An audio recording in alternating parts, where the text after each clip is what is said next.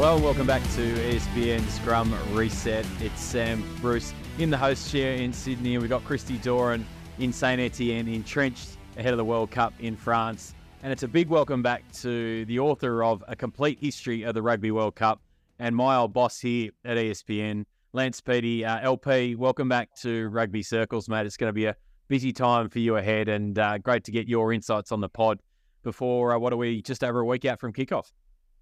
Thank you, Sam. Great to be back and great to see you as well, Christy. I've been an avid listener over the past few weeks and months, so it's good to join you both.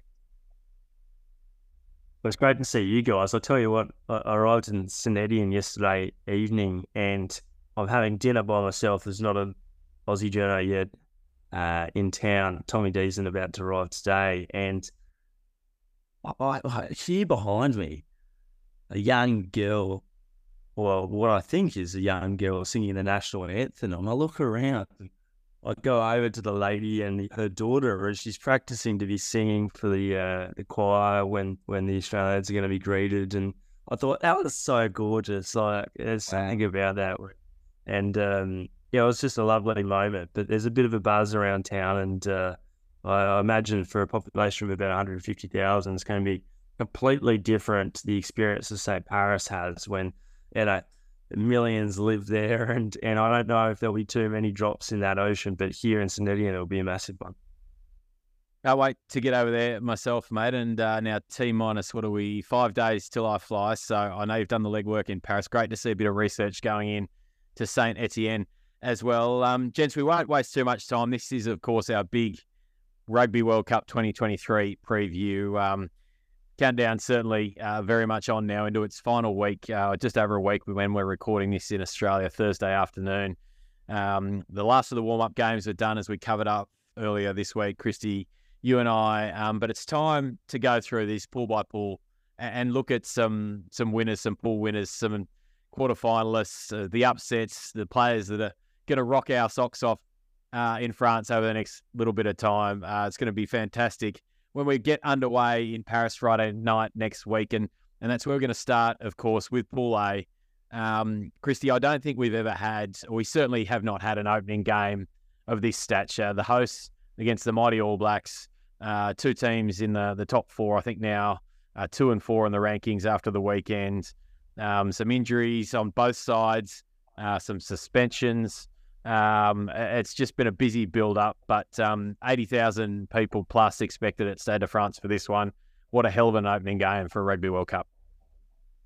You're right, and it kind of felt last in the 2019 World Cup when you had South Africa and New Zealand going at it very early on, that you thought, wow, what a start to their pool. But when you've got the host nation that's going to be having that crowd behind them, being there last Sunday, hearing how loud it was for a France-Australia warm-up match, which effectively meant nothing, it was just a real appetizer around what's going to be coming.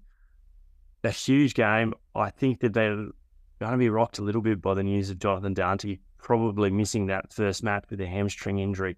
That's a big loss. They're missing already their loose head bio. I think that's two really key positions to be able to kind of get off the back. And then you throw in Roman Entimac, and there's 3 guys that are generally first 15 players. Wouldn't surprise me at all if New Zealand run out and bounce back off the back of South Africa. But I think Fraser go very deep in this World Cup. Whether or not they win this first match, I don't know if they will, but they've certainly got the momentum behind them. LP, we saw last World Cup clearly that you can drop a game and come back and win it all, as South Africa did. Certainly not the tournament opener as this one is, but the Boxing All Blacks in Yokohama. I was at that game. It was a cracking game of footy. You might recall Cheslin Colby turning Richie Mo'unga inside out, and the All Blacks number 10 making an incredible tackle, 2 of the fastest fleet-footed players on the planet. And there was just some brilliant rugby played in that game. But it kind of just opened up for the All Blacks for the Springboks from there, didn't it? Because Japan, of course, topped their pool. They got Japan in the quarters as a result, and then Wales in a semi. And next thing you know, they're in a final against England. So I don't think either of these two teams will be fearing, losing this game too much. But they don't want to lose it too badly either. they'll both want to win it and really set that marker for the tournament. Do you agree with Christy that the All Blacks might just be edging favouritism for it with those injury announcements, despite what happened last week against the Springboks? Yeah, definitely. I think the one difference, I guess, with this French team is that we've noticed in the past couple of years it's got a lot more depth than previous times, and they are more consistent. Let's face it, France have always been very inconsistent, brilliant at their best and at their worst, really, really wanting sometimes. But we just haven't seen that. And I think, what a cracking opening match. This'll just be really special. The Springboks certainly didn't do Le Bleu any favours in terms of pounding the All Blacks at Twickenham. So, yeah, it'll be really interesting to see what plays out. Christy, on the balance of looking at the two packs here, I mean, clearly the French scrum last week, as we spoke on Monday, will be a concern for Fabien Galthy, the way that the Wallabies were able to assert dominance up front and both Angus Bell and Taniela Tupou winning a penalty each. But across the rest of their pack, I mean, Gregory Aldry, these other guys, Willems, Woki coming off the bench, Cyril Bai, you mentioned, Olivon, Jalonka we saw down here with that interesting tackle feigning injury from Marika Korombete, Antonio up front in the front row. This is a pack that is really strong around the paddock in particular. Their size, their physicality, and we saw that they've got the ability to pinch line-out balls as well. So, I mean, looking at against the All Blacks pack, who've got some injury concerns, clearly in the second row, although Scott Barrett will be available after his disciplinary hearing on Monday. Do you just look at this one as the French might shade them up front, despite those struggles they had at scrum time?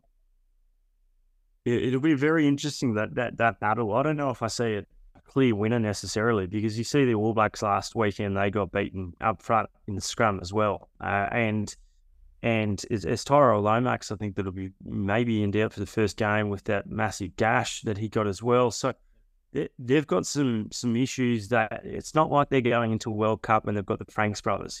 Joe Moody hasn't even been selected, which I thought was a surprising one, even though he was likely to be fit in the very early stages of this tournament. A couple of injuries throughout this year's campaign.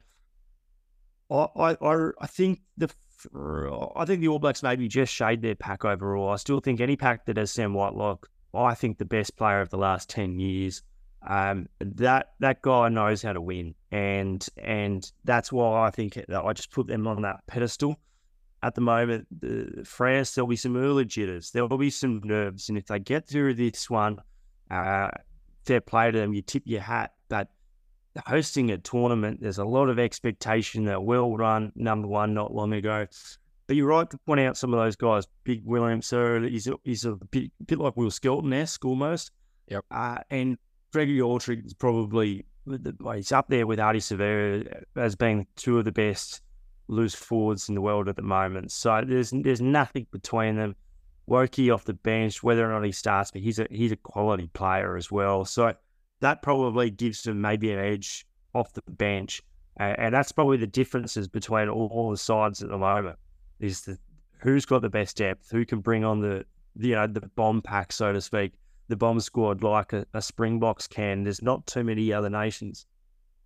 LP, how important for Mathieu Jalibert to get that game against the Wallabies last Sunday? We know Roman Intermac is a massive out, given he and Antoine Dupont have formed that partnership both at top 14 level for Toulouse and then with France clearly over the past few years. Jalibert, look, a fair player in his own right, came down here with the French last year. We saw him, was pretty solid throughout. And, of course, Thomas Ramos at the back as well, kicking goals. He'd be right up there with among the most consistent goal kickers in the world, wouldn't he?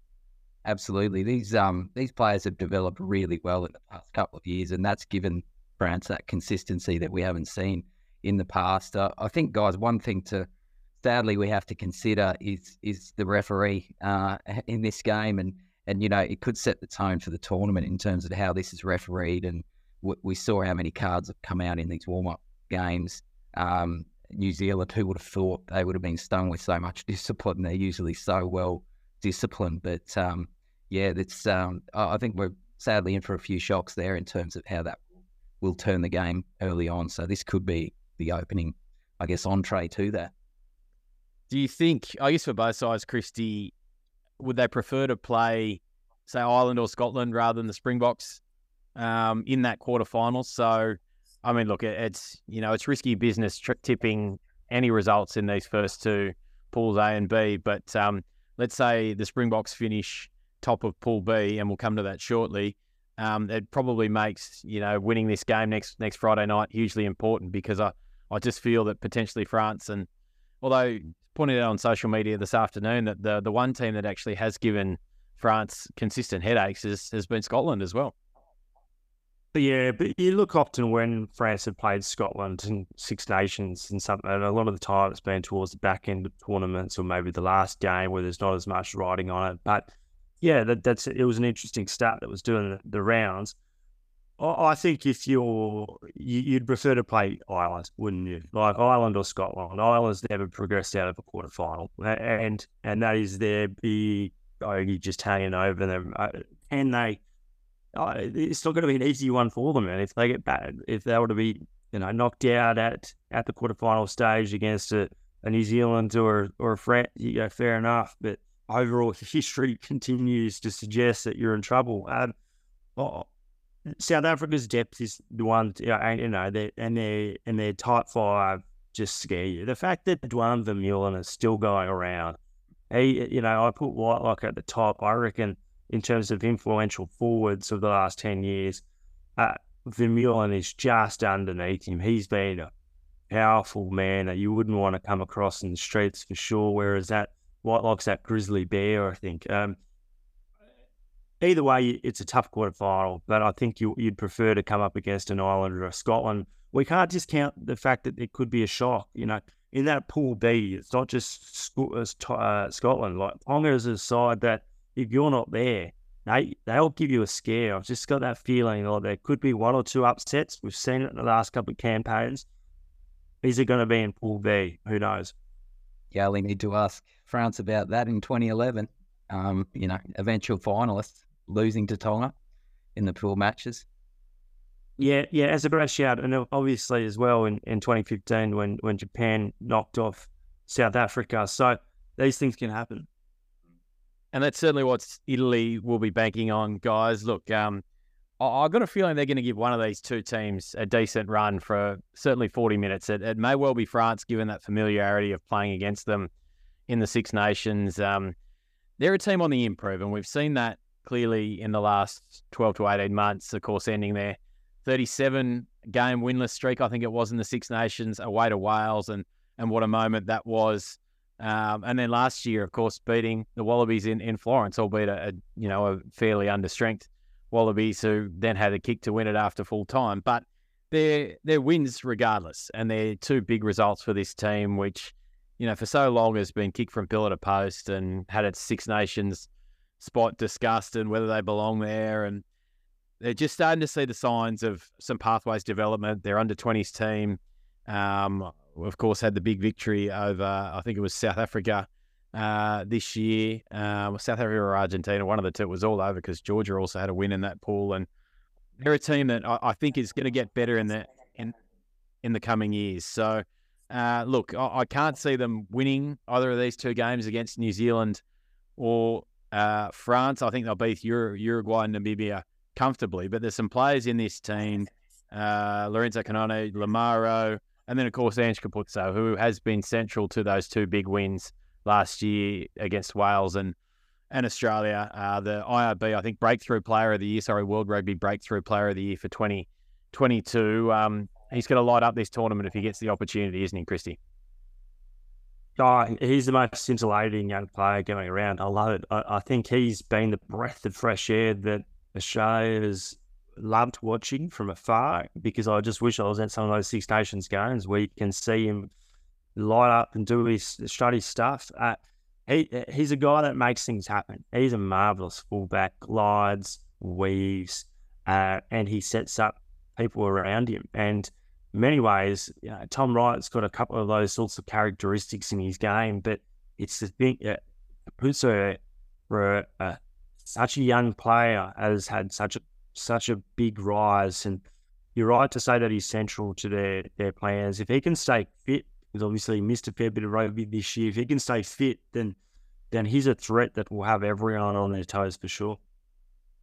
The other interesting one there as well is the change in coaches, and it's not been kind of discussed as much as other ones. But when Kieran Crowley left, that kind of there was always a bit of a surprise. Sorry, that he's the disruption there, that he's not going to be necessarily there from the end of this campaign, and that was a weird announcement. That wasn't that long ago from Italy saying that their coach would be no longer going to be there, considering the rise that they've had off the back of only having a couple of professional sides with Treviso and Benetton. So they've had a steady rise right throughout Europe's competition now, and which of course involves South Africa. And that's the other thing. You talk about cohesion. They're starting to get that because a lot of their players are playing together. LP, can you see the French getting a little bit jumpy in that final game in Lyon of their pool campaign? If they do happen to lose this one in New Zealand next weekend, Italy could be playing for their survival, the game of their lives. Any chance of that unfolding, do you think, in Pool A? Hey, look, I think we've covered that New Zealand and France, really, it's in what order they progress to the knockout stage. But Italy, for their part, just really have to tie up third position and ensure qualification for, next tournament. They just, that's got to be their goal, really. So yeah, beyond that, it'd be a bit lofty to expect, particularly if France do lose that opening match. They'll just be fiercely hungry to make sure they make that knockout stage. They don't want to emulate England as a host nation and be out too early of their own tournament. And Uruguay and Namibia, I mean, this is the game these two teams will have been setting themselves for, also in Lyon. Look, I think you've got to go with Uruguay here. Of course, the biggest win in their history over Fiji in Japan 4 years ago, straight off the bat. A name that stands out, obviously, among the Namibians for Australian fans will be Richard Hardwick, who was having a cracking season with the Melbourne Rebels, wasn't he? And look, you want to see these two teams in their other pool games at least be reasonable opposition. I think the All Blacks might have put 60-odd on or 70 points on Namibia last time in Japan. I was at that game. Uruguay, it's a bit of momentum behind South American rugby at the moment, isn't there, with Chile clearly qualifying for their first tournament. But look, these are the kind of games you want to kick back and watch and just enjoy for what they are. Two teams looking to create a bit of history. Well, certainly in Namibia's case, and Uruguay looking to continue what they did a few years ago, and should be a really enjoyable fixture. Loving these games. Yeah, I think over time, just through the history of World Cup, you've seen back in the cricket scores that used to happen in the old World Cups are just not there anymore. These teams have really come up the rankings, and there's so many in the last three tournaments in particular. Some of these games have produced some of the most memorable moments just from a crowd atmosphere perspective, etc. So, look, I'm really looking forward to some of these so-called games. You're right to highlight that one from 2019, Brucey. Was that where was that game? Was that at Kamashi? Or? I think it might have been, mate. Yeah. And I had to cover it I wasn't at it, but I was on the desk for it, and I had to go to, would you believe, a Japanese Hooters to watch that game, to cover it, because that's a revelation, isn't it? Just on a I think it was about a Wednesday afternoon at 4:00 or something, and yes, it was something a little bit different. But that was the only place I could find it on, because the broadcast was so obscure in Japan. It was also across about 3 channels, and not all the games were on the host or the local free-to-air broadcaster. J Sports had them all, and I had to go and find somewhere with J Sports, and that's where I wound up. So a little bit of World Cup history there for everyone on my part. It is. Take it you didn't need the volume for that one. No. Pool B, gents, of course, look, I probably haven't seen a pool like it since, I guess, 2015, when Australia, England and Wales were grouped together. But Fiji. And Fiji as well. But I don't think we've had sort of what have we got now, the first and second and fifth teams ranked together, pulled together. Let's start with Ireland, and the big outlier here is Johnny Sexton, isn't it? Coming back into this team after that suspension. I don't think laced a boot after the Six Nations in the end. So he's coming in fairly cold, but is that a good thing considering the battering that his body's taken over the years and his head knocks, etc.? And just to make the Irish a little bit nervous, of course, everyone knows they've never been past a quarterfinal. They get a bit of a scare from Samoa and beyond last weekend, albeit without a few frontline stars. But this has got to, surely this is the tournament where Ireland shake themselves free of this tag and show, I guess, come good on what they've been in this cycle, the most dominant team, playing a brand of rugby that just works so well, is so fluid under Andy Farrell and LP. Look, for the Irish out there, there'll be a heap of them in France, I'm sure, but you can't help but thinking they'll still be a little bit nervous. They'll absolutely have the jitters, but I guess in the past couple of years we've seen that they've been able to produce at the highest level. I think the biggest question with them will be holding that consistency for big matches over an extended period. We know they can string it together for 2 big matches in a Six Nations championship, but they're coming with 2 big pool games here, then into a big quarterfinal. If you speak to folks in Ireland, they're quite nervous about the fact they need to string together 4 or 5 big performances to go all the way here, which is uncharted territory for what, while they've been at the top of the game, they haven't played, consistently big games over an extended period. So that makes them particularly jittery, I think. Christy, of course, lost Keane Healy in the weekend to injury, which was a late blow. But you go through this team, I mean, from the top, Finlay Beetham, Ty Byrne, Caelan Doris, Furlong, Henderson, James Ryan up front. Peter O'Mahony's been there for so long, World Player of the Year. Josh Van der Fleer in the backs, they've got Bundy Key, Jamison Gibson Park, one of the naturalised Kiwis, Mac Hansen, who we've spoken a lot about on this podcast. Robbie Henshaw, Hugo Keenan at the back, James Lowe on the other wing, all outside of Sexton, who's, steering the ship. This is the deepest squad they've ever had. It's got multiple world-class players. They've really got no excuse not to deliver, have they? No, they've got no excuse. I think one thing that holds them in good stead is in recent years they've managed to, go down to New Zealand, beat the All Blacks in New Zealand. Then they've managed to seal a Six Nations Grand Slam at home in Dublin, and what a memorable day that is. So if you talk about pressured events and pressured situations, they've handled it. More recently, Leinster struggled without getting past the semi-final, losing the final of the European Championship Cup to La Rochelle. Generally speaking, it's big physical packs that come after them. And that's probably, maybe a year ago, we might have been concerned about the depth at 10 if Johnny Sexton wasn't there. But with him missing a couple of matches, it's given opportunities to other people. They've now started to find their feet. I still think, I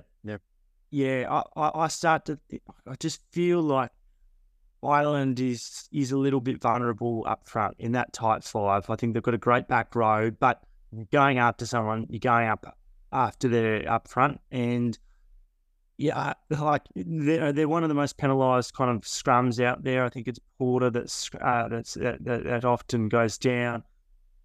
Those sorts of sides will be particularly the Springboks will be going after them, but. That is like the last weekend, I'm pretty sure, where Ireland come up against Scotland in Paris. Yep. And that match is just going to be, there's going to be so much riding on that Ireland's going to have to deal with these nerves for a long, long time, getting right through it. But potentially the good thing is that they won't have to look too far ahead to that quarterfinal, because they'll have that big blockbuster game against Scotland, and then straight into it a week later, they'll have a quarterfinal, should they progress that far. That means that unlike other teams, like in New Zealand or France, they're pretty much looking at that quarterfinal right from, beyond the first weekend of the World Cup, which is the 8th to 9th of September. So they'll have 5 weeks to prepare for a quarterfinal. Is that a good thing for like, would that be a good thing for an Irish side that hasn't gone past? I don't know if it would. Good point about the going to New Zealand, winning down there, etc. I think they've got a little bit of a whiff of England 2003 about them. Like that England team in 2003 dominated, 18 months to 2 years leading up to that tournament. There's a lot of chat around, well, have they peaked too early, etc. Similar kind of situation with Ireland, but you mentioned there a lot of depth. The tight five, there are concerns definitely, but if they can get the ball out to some of those backs, that this could be the moment for the Irish. Before we go on though, Brucey, Hugo Keenan, he's probably my favourite fullback going around at the moment. He just makes the right decision all the time, and safe as houses, quality player. He's the glue that brings them all together. Shout out to Hugo Keenan. Yeah, it was fantastic in New Zealand last year. He's great in the air. Scored a really good try against France during the Six Nations this year, from memory as well. So, plenty to like about the Irish. The Springboks, gents, look, you're looking for World Cup statement performances in the build-up, and we certainly got one Friday night at Twickenham last weekend. Just obliterated the All Blacks. We've spoken a little bit about the 7-1 split, and hasn't that kicked off this week with Australian Matt Williams, probably not the most respected pundit around the world, I wouldn't say, causing a bit of a stir with saying it's bad for rugby, which, there may be some merit in that, particularly the way, the game is going with concussion, and we're not going to get into that now, but it's certainly within the laws at the moment. You can comprise your bench however you wish to do so, and I say fair play to them while ever that's the case. And that's what they've got, haven't they? They've got depth up front. They've got these incredibly physical, big humans. The bomb squad we all know about, the ability to change their front row in and out as they please. They've got Jean Klein coming back with a bit of depth now at lock.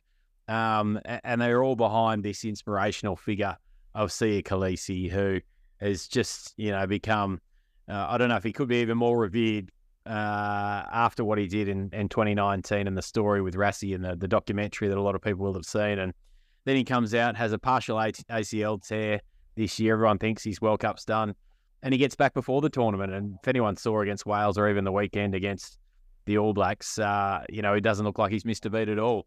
LP, he's a Herculean figure in South African rugby now, isn't he? Absolute beast, and the new beast for them, I guess.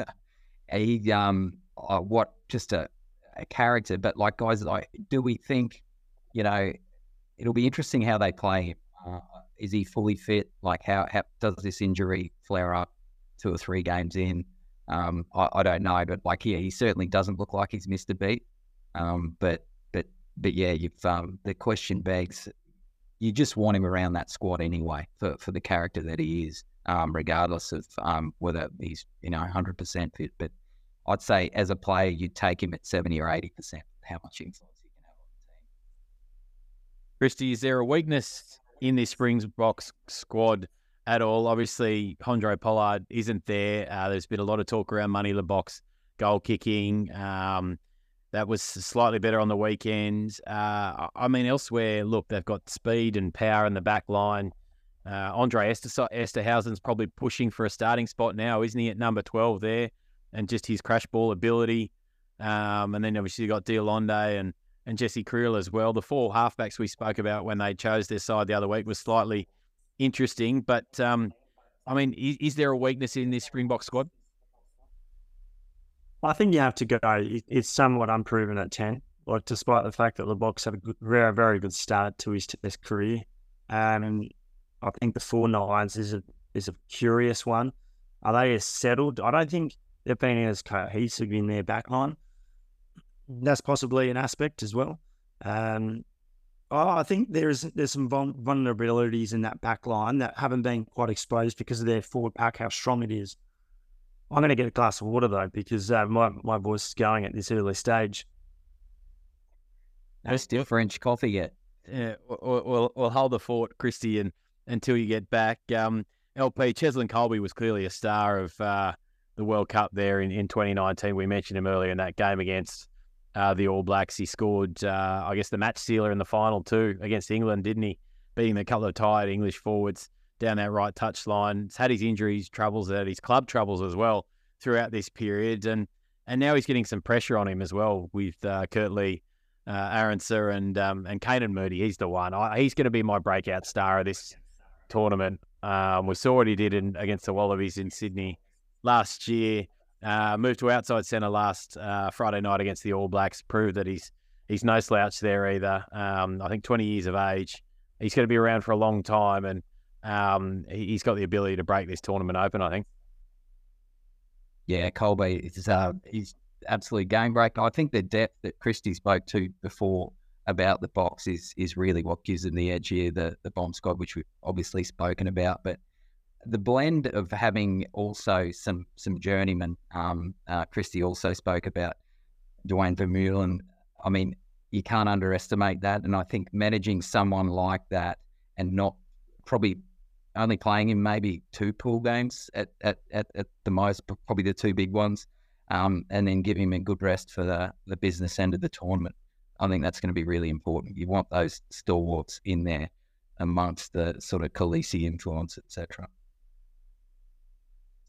They've just got the perfect balance, Brucey, I think, between, physicality, big groups and like huge people of the world, and then the live wires out wide. I love some of that balance of what they've done. So I think that no opposition side that I've really been able to see recently, and we spoke just before about, is there a weakness?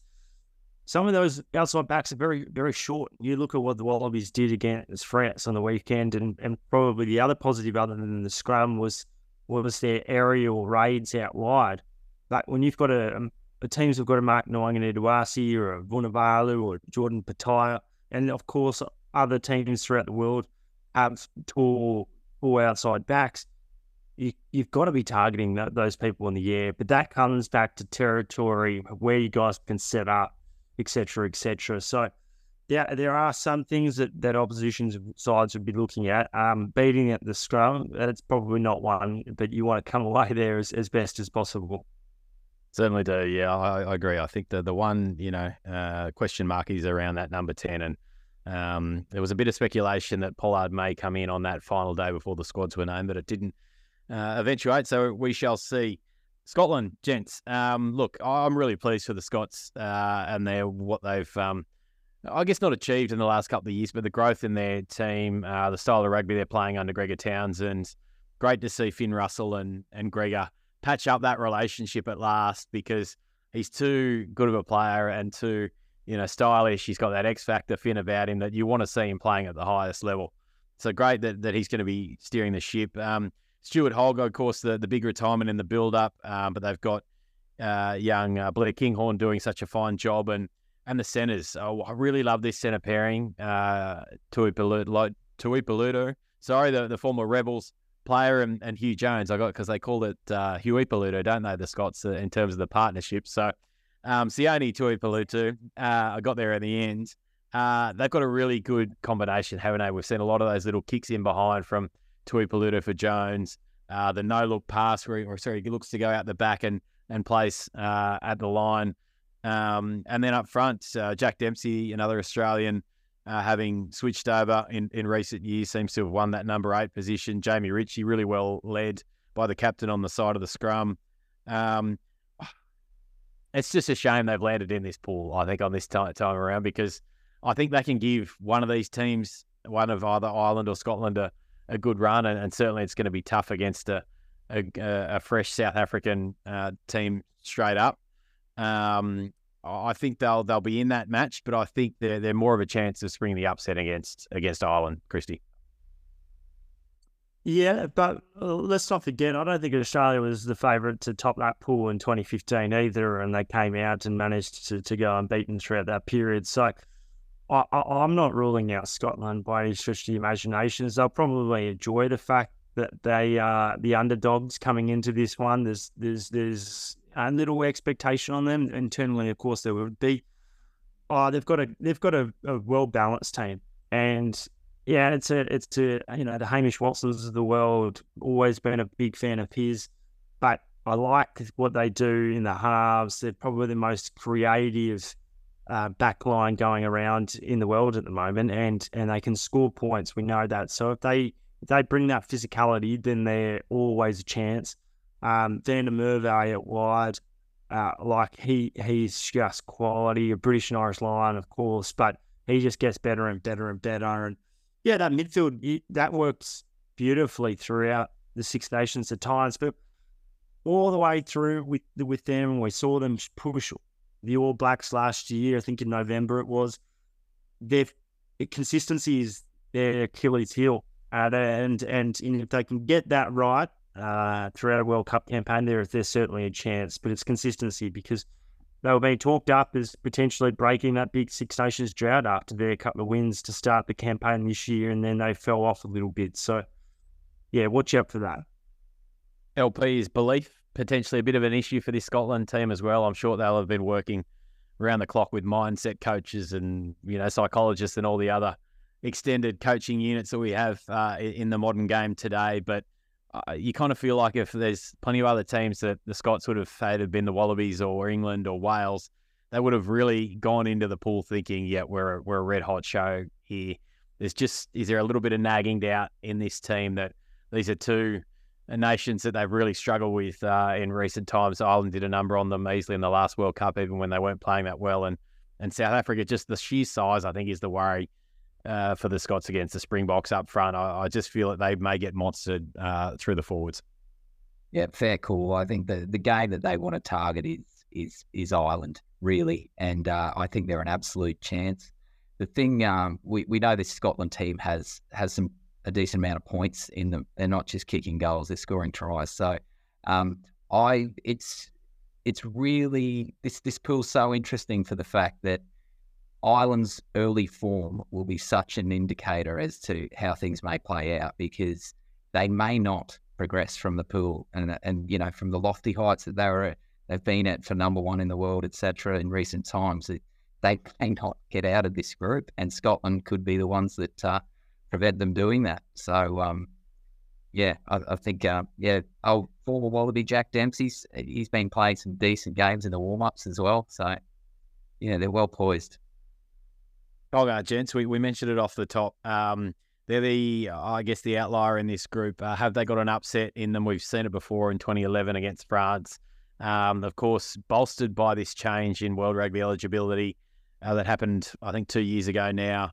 No Israel Folau, of course, but a number of guys, Adam Coleman, via Fafita, clearly Charles Piutau, George Moala will miss 3 of the 4 pool games through that lifting tackle suspension, unfortunately. But some other names in there, Augie Pulu and Solomon Qatar. Fekitoa is the other big one through that eligibility change, isn't he? I feel like they've got one really good go in them, Tonga, whether it comes against South Africa, Scotland or Ireland for that big upset. I think they'll do a number on Romania without too much trouble. But I think in one of those 3 games, a team is going to get a really big scare. It feels like they're probably going to target, Tonga would target Scotland. I mean, as much as we could say Scotland could be a chance of upsetting Ireland, the consistency will be an issue, because they could come out and beat Ireland and then go and lose to Tonga. That, which should make things very interesting. But yeah, they always turn up. They've always turned up in the last couple of tournaments. So be interesting to see what plays out there. Well, I spoke to Tyler Keffer about a week ago, and I think the morning before we both flew out to Europe, in fact, and he said, look, we need to get one. We need to get one scalp, and that probably represents success. And you get that feeling, don't you? Everyone goes out to win the World Cup, but their World Cup is probably winning a big game or two. Yep. It all means different things, doesn't it? And I think you go through the list of players you just mentioned, and there is some quality there. And the World Rugby laws and the overhaul of that law has meant that they now very much stand a chance of being able to do that. The loss of Israel Folau is immense. George Moala, they've got a couple of their big guys first up. They're 2 crushing blows on the eve of the World Cup, and you can understand why they fought quite hard to try to overturn that. But that's a shame, and you really paid the price for a clumsy tackle, did Moala, but a former All Black, and clearly Folau's presence, his big match ability, his try scoring prowess will be hugely lost. But Malachi Fekitoa, probably the most underrated player for the All Blacks during that 2015 campaign. And I can just see him having a great influence, really reigniting his international career. Welcome back. It's great to see him here. Yeah, Scotland and Tonga are on the 25th of September in Nice. So that third weekend of pool play will be one to keep an eye on. Gents, I don't think we need to spend too much time on Romania. Look, reasonably fortunate to be there after the Spanish dramas during the Rugby Europe 2 qualifiers. The result of that and also Russia obviously being kicked out, but we would all 100% agree with that one. Good luck to Romania getting within, I would say, 70 points of the Springboks and Ireland, and maybe 60 of Scotland and 50 of Tonga. She's going to be a hard old slog for the Europeans.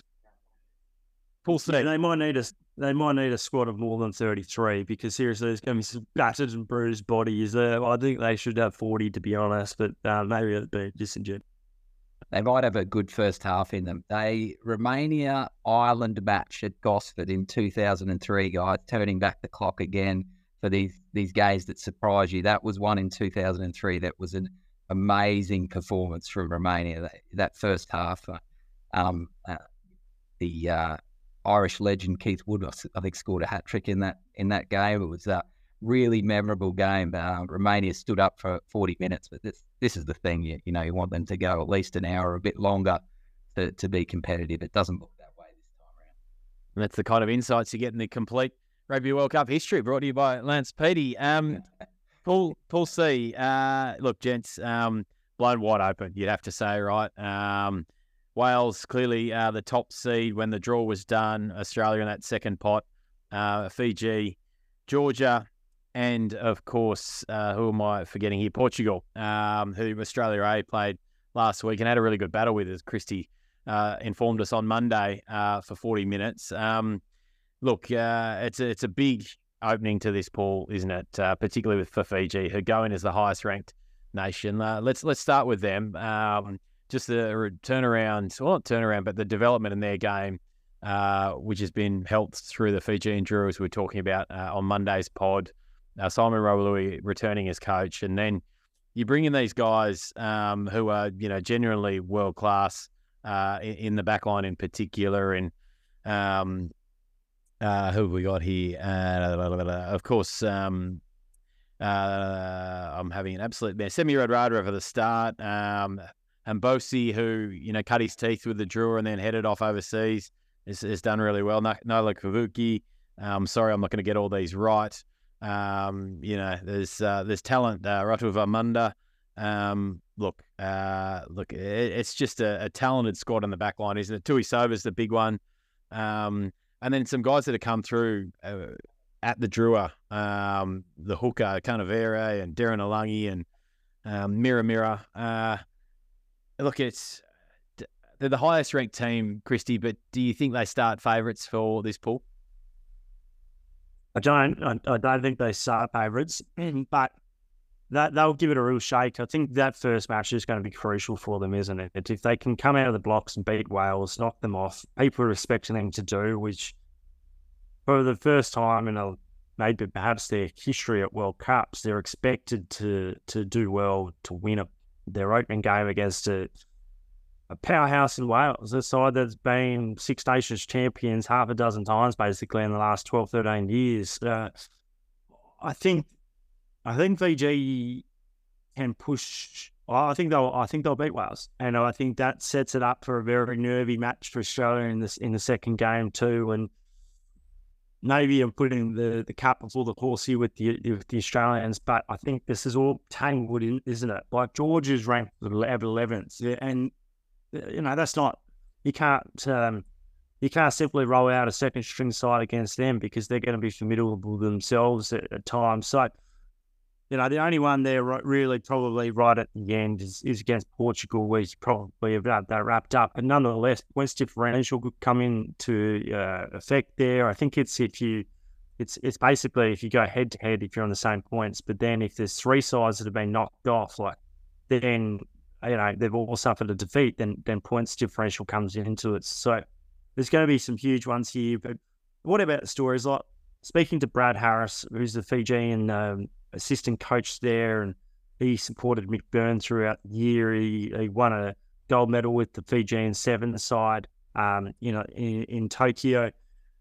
He was telling me just the other week around going back to semi-Radradра's place, where it took them 28 hours to get from a plane to buses, boats, to get to this really remote part of Fiji, and they, for an entire week, they just spent sleeping on this big hall where they've got a tiny little mattress, and they're getting fed by the village, and it was all about connecting with and becoming what's Fijian again, because we know that there's a lot of Fijians that play in France and other parts of the world.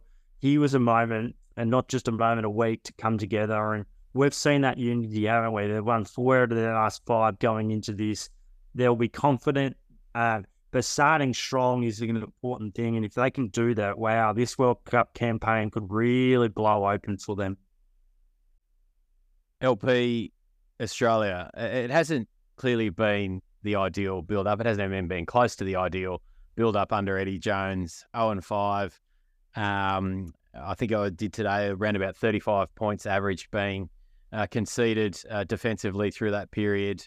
We all know the omissions, the high-profile omissions from Eddie's squad. Naomi along the way, Alatoa springs to mind. Look, it's been virtually a terrible build-up. What gives you confidence, or at least hope? Let's put it as hope that things might be about to turn around. Georgia is probably a really good game, I think, to get at this point in time, because, as Christy said, it's not going to be a pushover. They stuck it to Scotland last week and led them 6-5, I think, at halftime. It was a fairly low-scoring game in that typhoon in Japan 4 years ago, maybe 28-7 or something around that margin. It's going to be a really good hit out, and what they need, without absolutely, coming up against Fiji first and having that physicality, it will prepare them nicely for that week 2 game against Fiji, which, as we were just saying, is going to be massive. What have you seen from the Wallabies, perhaps in that game against France or in Bledisloe too, that, maybe we should believe, Eddie, that he's seeing some stuff that gives the nation hope that Australia aren't just quarterfinalists, but maybe even semi-finalists? Look, Bledisloe 2 gave us the most hope for sure. Certainly doing it over in New Zealand and getting that close. But I think our best friend in this whole equation is the draw. Like you said, Georgia is a perfect build-up for Fiji. And we know, Fiji are not going to be the Fiji of old 50, 60-minute team where they just fall away in that last quarter. It's just not going to happen anymore. The professionalism that's come into the game over there now with the Drua and the players down in France, across Europe, scattered across Europe, it's a great blend. And Mick Byrne are doing some great things. So I think that they could top this pool, Fiji. And that then just, it's Australia and Wales fighting it out for second. So, which makes it really interesting. Like I said, I think the draw's out probably Australia's best friend, but I feel like the pack is in pretty good shape for a few new faces that are showing, and I think a player like Callaway could really stamp his mark in the back line as well. So looking for that. I think Kurabetti's going to be a well-upped man, but it'll be all about him trying to pop up where no one expects, which is where he does his best stuff. But yeah, look, we could not have a better draw. But let's face it, this pool, guys, is the weakest pool in the tournament. And hopefully, I guess from Australians' perspective, they can find some form in those pool games for the business end of the tournament. Yeah, I don't disagree, Lance. I think the Wallabies will be counting their lucky stars. You never quite know what's going to happen at World Cup draws and what's going to happen 2 years down the road. Well, we've got to remember this draw was taking place, I think it was December 2020 when it happened. And it was funny at the time. Eddie Jones, I think, appeared on a podcast shortly after. I was doing a little bit of synopsis of it, of course, as the England coach. And he was asked, who do you think is a dark horse at this World Cup? And he said, Fiji. If Fiji can get their house in order and get a high performance program going, I think they'll shock a few. Well, now Eddie Jones is not just going to be watching from another pool; he's actually in that pool, and it's kind of ironic, isn't it? I think Fiji will certainly push Australia. I think the fact that Australians can play both structured and unstructured rugby will help them, I think, a little bit. Fiji have clearly got better at that over the years. Rawalului's been driving that home, as has the entire coaching structure team. Darryl Gibson being there as well. We can't forget his long tenure with the Waratahs.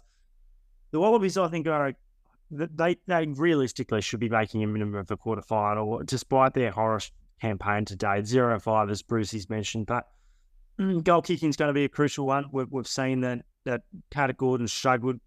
He struck the ball, right, hasn't he? But he hasn't been able to land them. Only a couple from the sideline under the roof in Dunedin. I think they've got a forward pack their back five of their forward pack particularly, two world-class front rowers, but beyond that, not a huge amount. So we speak about the depth of the other nations like South Africa. Australia doesn't have that, but if they can keep those guys together, they should be all right. Australia had a really good record against Wales under Warren Gatland, at least until that pool game in Japan 4 years ago, which was fairly dramatic when you think back to the Sam McCarevi incident and a couple of other calls in that one, but probably Wales the better team on the balance of that 80 minutes. Look, it's an interesting squad that Gatland's gone from. It's a bit of a blend of the old and the new. Of course, there's no Alan Wynne-Jones, but you've still got in there clearly, Halfpenny and Anscombe, the naturalised Kiwi for so long now, steering the show. Dan Big is there. Lewis Rees-Zammit, part of this next generation. Tane Basham, Jack Morgan and Dewey Lake, the new co-captain. So it's a bit of a blend of the old and new, not unlike the Wallabies, I guess, too, from Warren Gatland, who has come in virtually at the same time when Pivac got the sack, when Jones did late last year as well with England. So I don't think there's going to be any surprises with how they'll play Wales. It was a fairly, prescribed kind of setup from Gatland, wasn't it? You knew what to expect.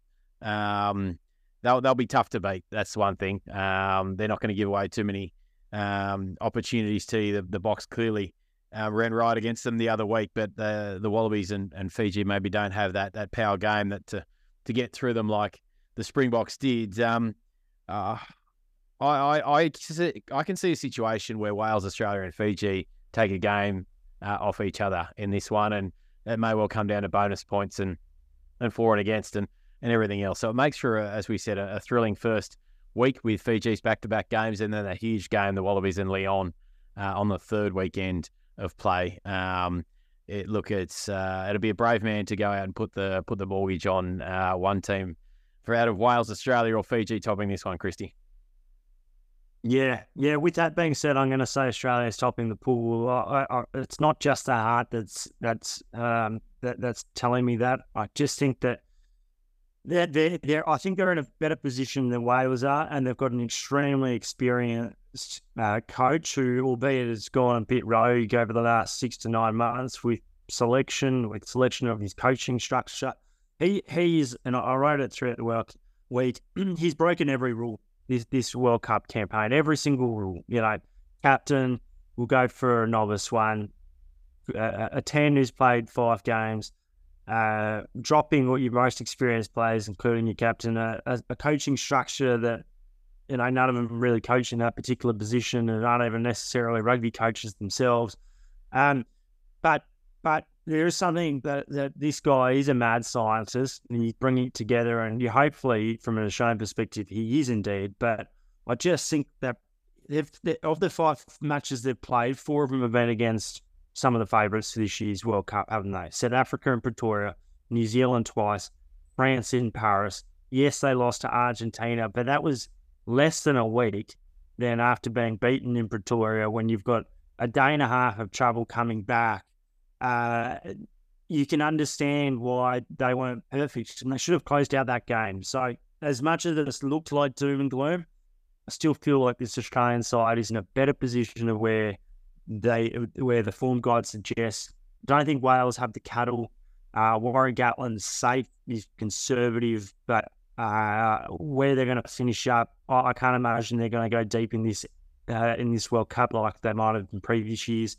Fiji, Australia are the two I see progressing out of this pool.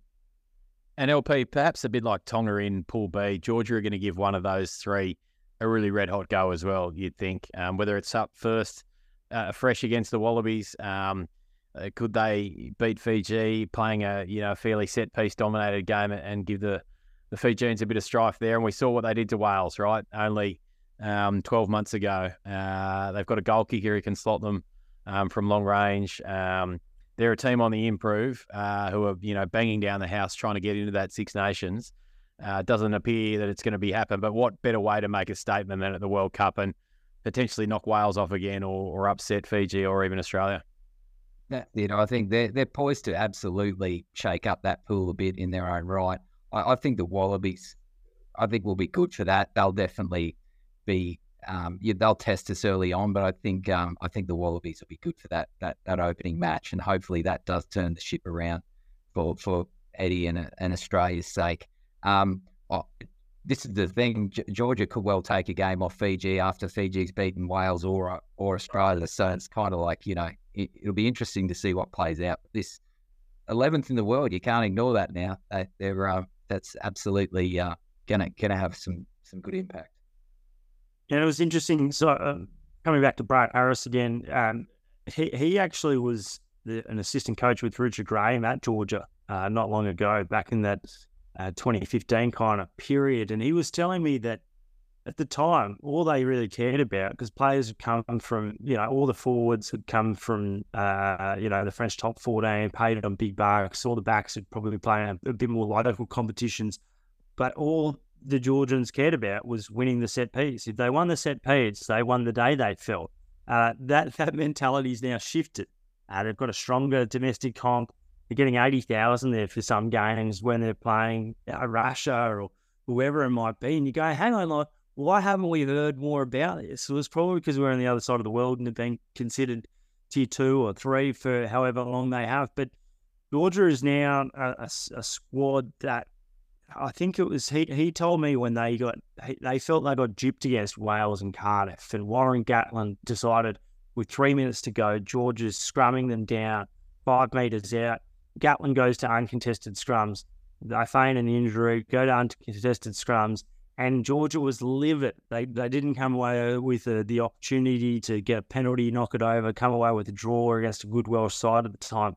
And that was like the moment where Georgian rugby had a bit of a mental shift going, you know what, we can actually take it to these guys. You're right to highlight they could knock off a Fijian team. Like, how's your mindset when you potentially have your first 2 games being so big for Fiji? Easy to drop a game after that. You've got to be switched off for that 4 to 5 weeks, don't you? Sure do. And Nini Nashvili, I think I've butchered that again, but the winger who plays for Leon, I think he plays fullback for Georgia, is certainly a guy who represent that growth in that team, that they can attack really well, and he can open a game up. Gents, I don't think we'll worry too much about Portugal. Great to see them there. I think their second appearance at the tournament coming through the repechage. Were they the last team in when they beat USA? They're in the qualifying tournament, so well done to the Portuguese returning again. And Christy, you said that they've got some talented players out there without any world beaters. Yeah, exactly. And they've got a pretty reasonable back row, a hooker that you once again wouldn't want to meet in a black alley. He's a guy that's physical and tough and was getting under the skin of Lockie Swinton, but they just tried to play up tempo all the time and catch the Australian A side off the guard. A 9 that'll play on quickly, won't necessarily be kicking for touch. They've got a good full back who's can take a high ball and a united attack. They're probably the couple of guys that you've got to watch out for this Portuguese team. Full D. Look, probably, this time last year we were thinking, England or Argentina doing it comfortably. Japan have kind of slipped away, sadly, whether they've got a spirited performance in them this time around, not obviously on home soil. I think they've won 4 of 24 games or something since the last World Cup.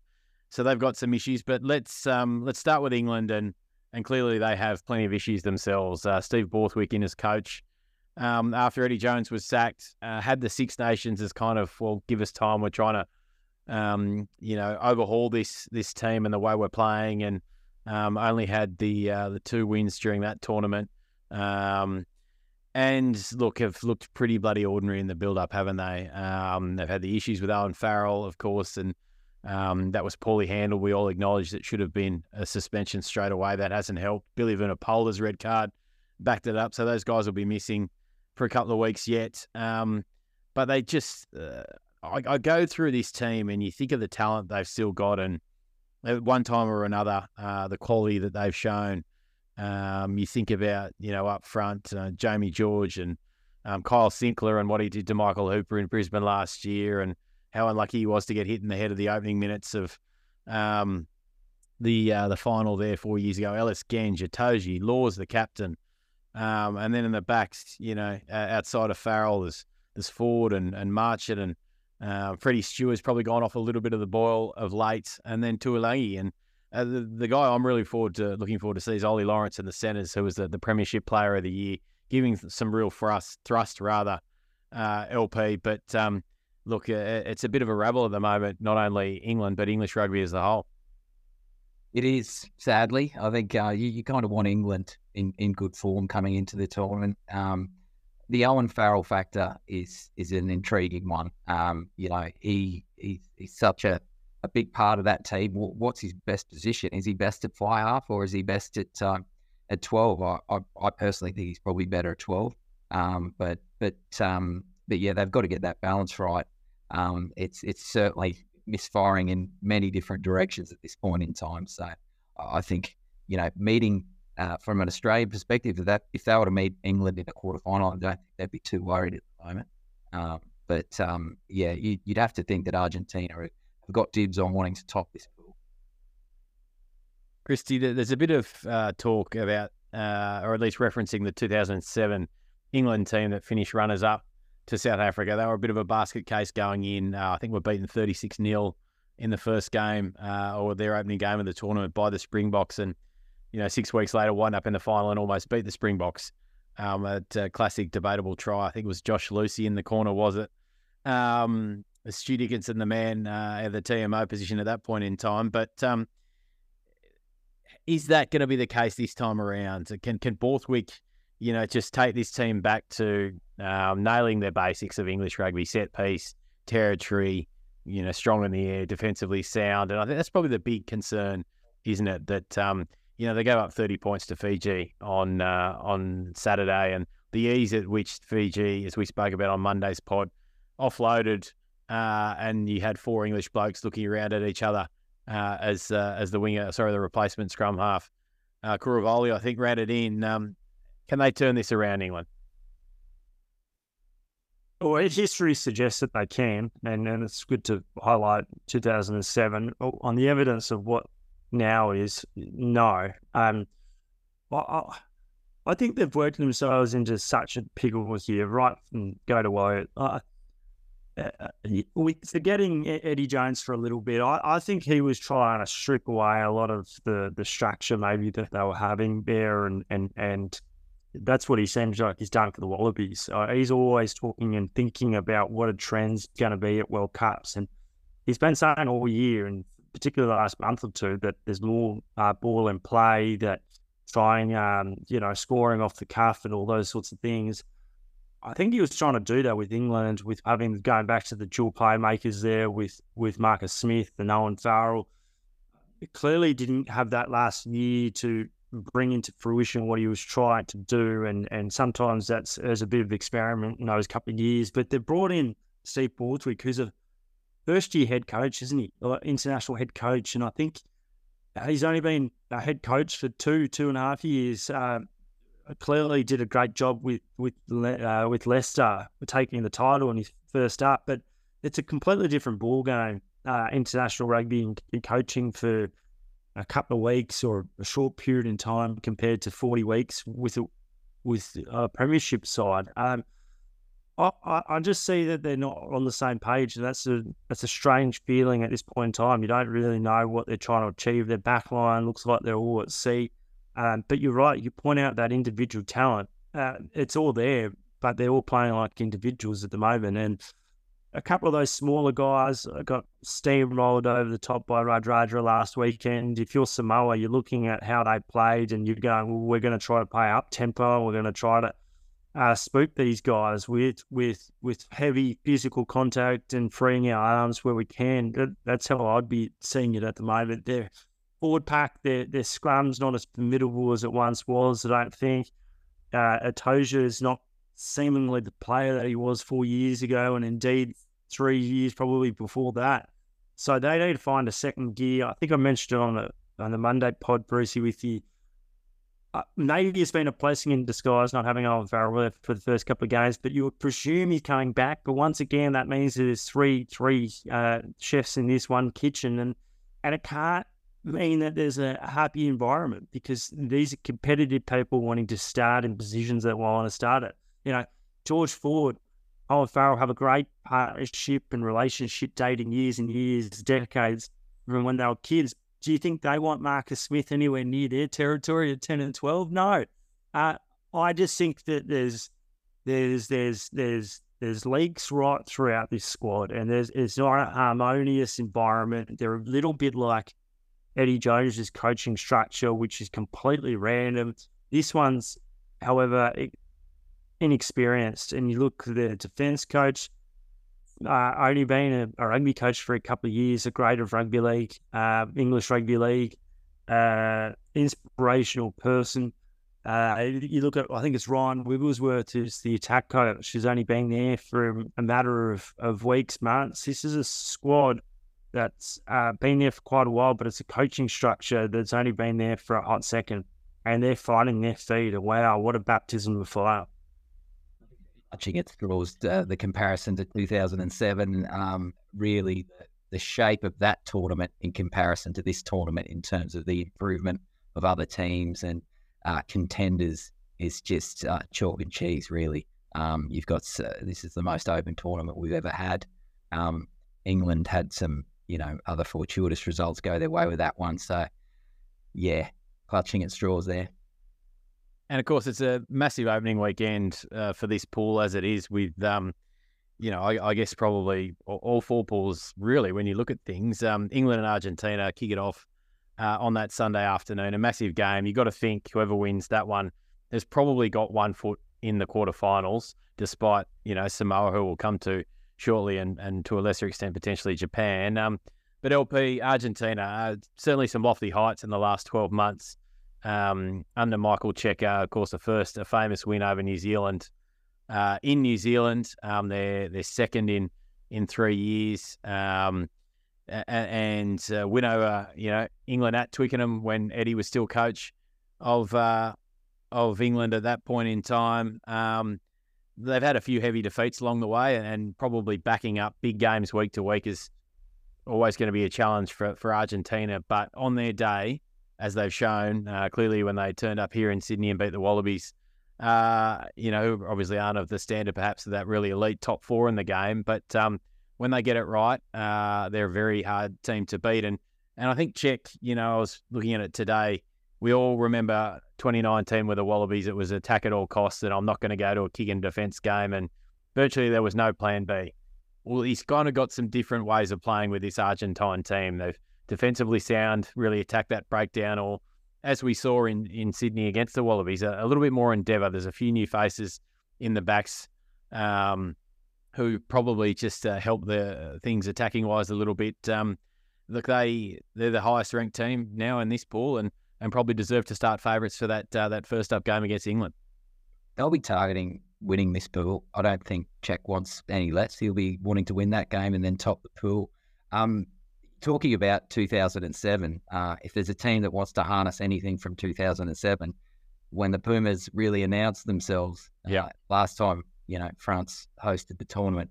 Wow, what a tournament for them coming through and upsetting France as well in that opening match, I believe. So, look, like you say, they've just got so much more depth to their game across the board now. It's interesting how you talk about the development of the Georgia game, and now they used to be talked about as the scrum. Same thing for the Pumas of the 80s and 90s pre-professional era. It was always about the Argentine scrum and how strong it was, and they've just got so much more to their attack now. And yeah, really, they're a genuine chance of topping this group and giving things a shake up at the business end as well. Christy, Pablo Matera heading to his third straight World Cup, and clearly he remains the heart and soul of this team, doesn't he? He plays with such passion, but he's got skill in equal measure. Can't think how beneficial that season was with the Crusaders for him, and getting the opportunity to work with Scott Robertson, and look, gets it done on both sides of the ball. Is probably one of the best offloaders in the game, maybe outside of a Finn Russell, potentially. His ability to contort his body and get a ball away. And you just think back to that famous first victory over the All Blacks in Sydney during COVID there, and the look on his face at some of those breakdowns when he was winning turnovers. And look, if they're to go to potentially through a semi-final here, as they're absolutely equipped to do, and then it's anyone's game from there, you'd think Matera is going to play a central role rather. Oh yeah, breathing fire he was that day, and he continues to do so. He's kind of like he's the bloke that if he's on, and he's generally on, Argentina are on, and they've got a forward pack and an ability to stifle oppositions with their ability to get on the ball. That's one of their great things. You look at some of their victories over the last few years, has been built off the back of incredible brick wall defense and complete hostility in that area, and then being ferocious at the breakdown. I think they'll continue to do that, but they've got some outside backs who are more than capable of finishing tries and scoring some points when they do go wide. I reckon they'll go more wide on when they've got the advantage and use the ball when they've got in the right positions to gain. They've got an experienced coach who knows what World Cup's all about now, speaks the language, has really embraced the culture. I think Argentina are set up really well for this campaign. I can see them winning the pool for sure. And I just think that the least that they would have got as well, they haven't had the best run in. They've still lost. They've still dropped games against New Zealand and a couple of games against South Africa, but they've shown what they're about. It's a big one. But once again, I said just before, Argentina for sure, I think they can do it. I do think they can. They're more than capable, but there's not a huge amount between some of these sides there, and the ability for them to accumulate points, I think they'll do that. The fairly can get them from anywhere, and I think they'll do that, particularly in the first couple of games. They'll be wanting to just apply scoreboard pressure, and it'll be a bit of a contrast to what you would have seen from the Wallabies back in probably 17, 18, 19 under Checker there. They'll bank those points.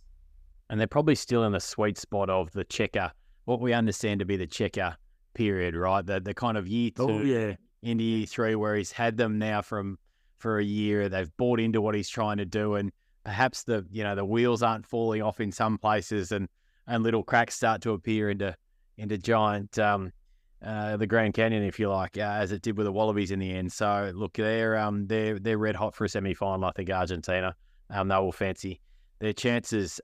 Quickly, guys, Japan and Samoa. Japan, as we said, I think have gone backwards probably considerably since that World Cup. I mean, a couple of reasonable results hosting the Wallabies and All Blacks, who are probably, not second string, but certainly down a significant amount of players. They've got some interesting, talents in there still.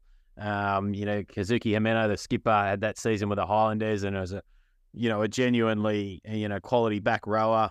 Warner Dearns, the giant New Zealand-born locker, has made a bit of a fist of things in recent times.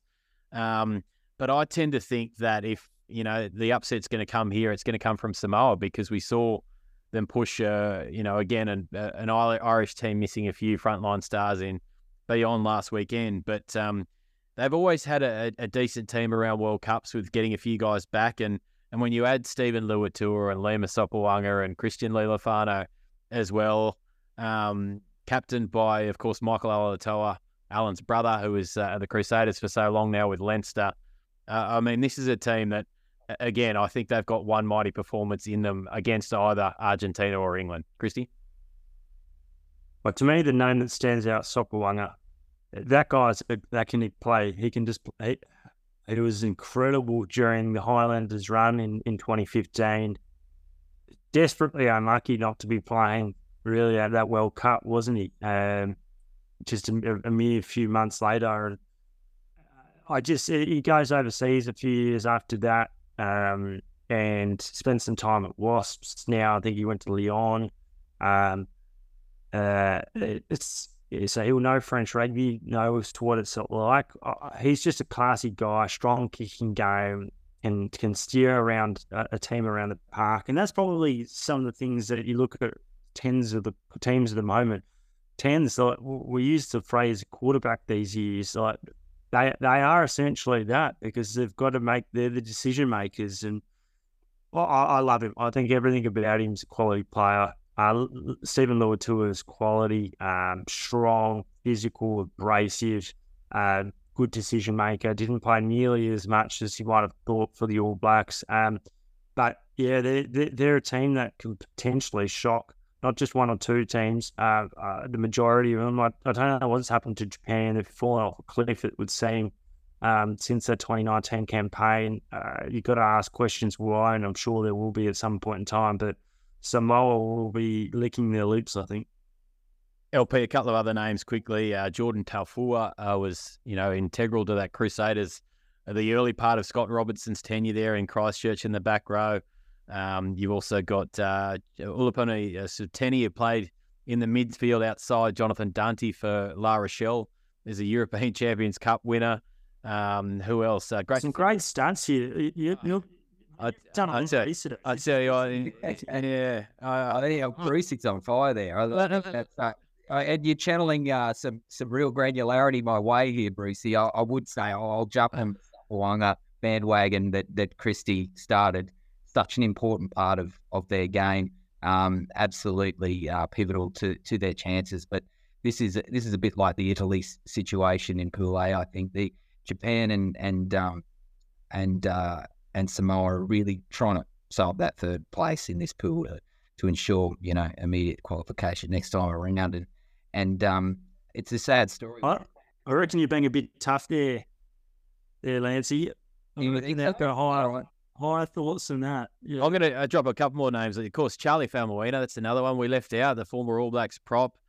Great to see Miracle Whailangi, who not only came through, who am I looking for? Moana Pacifica, but was chosen from On Island. So he's actually the poster boy of what that team is trying to achieve. Taken from Samoa by Moana Pacifica into the Samoan team in a World Cup. That's, World Rugby and Super Rugby Pacific and New Zealand Rugby by extension really want to be seeing that from the treetops. Look, I agree with Christy. I think, they'll give one, if not both, of both Argentina and England a good crack.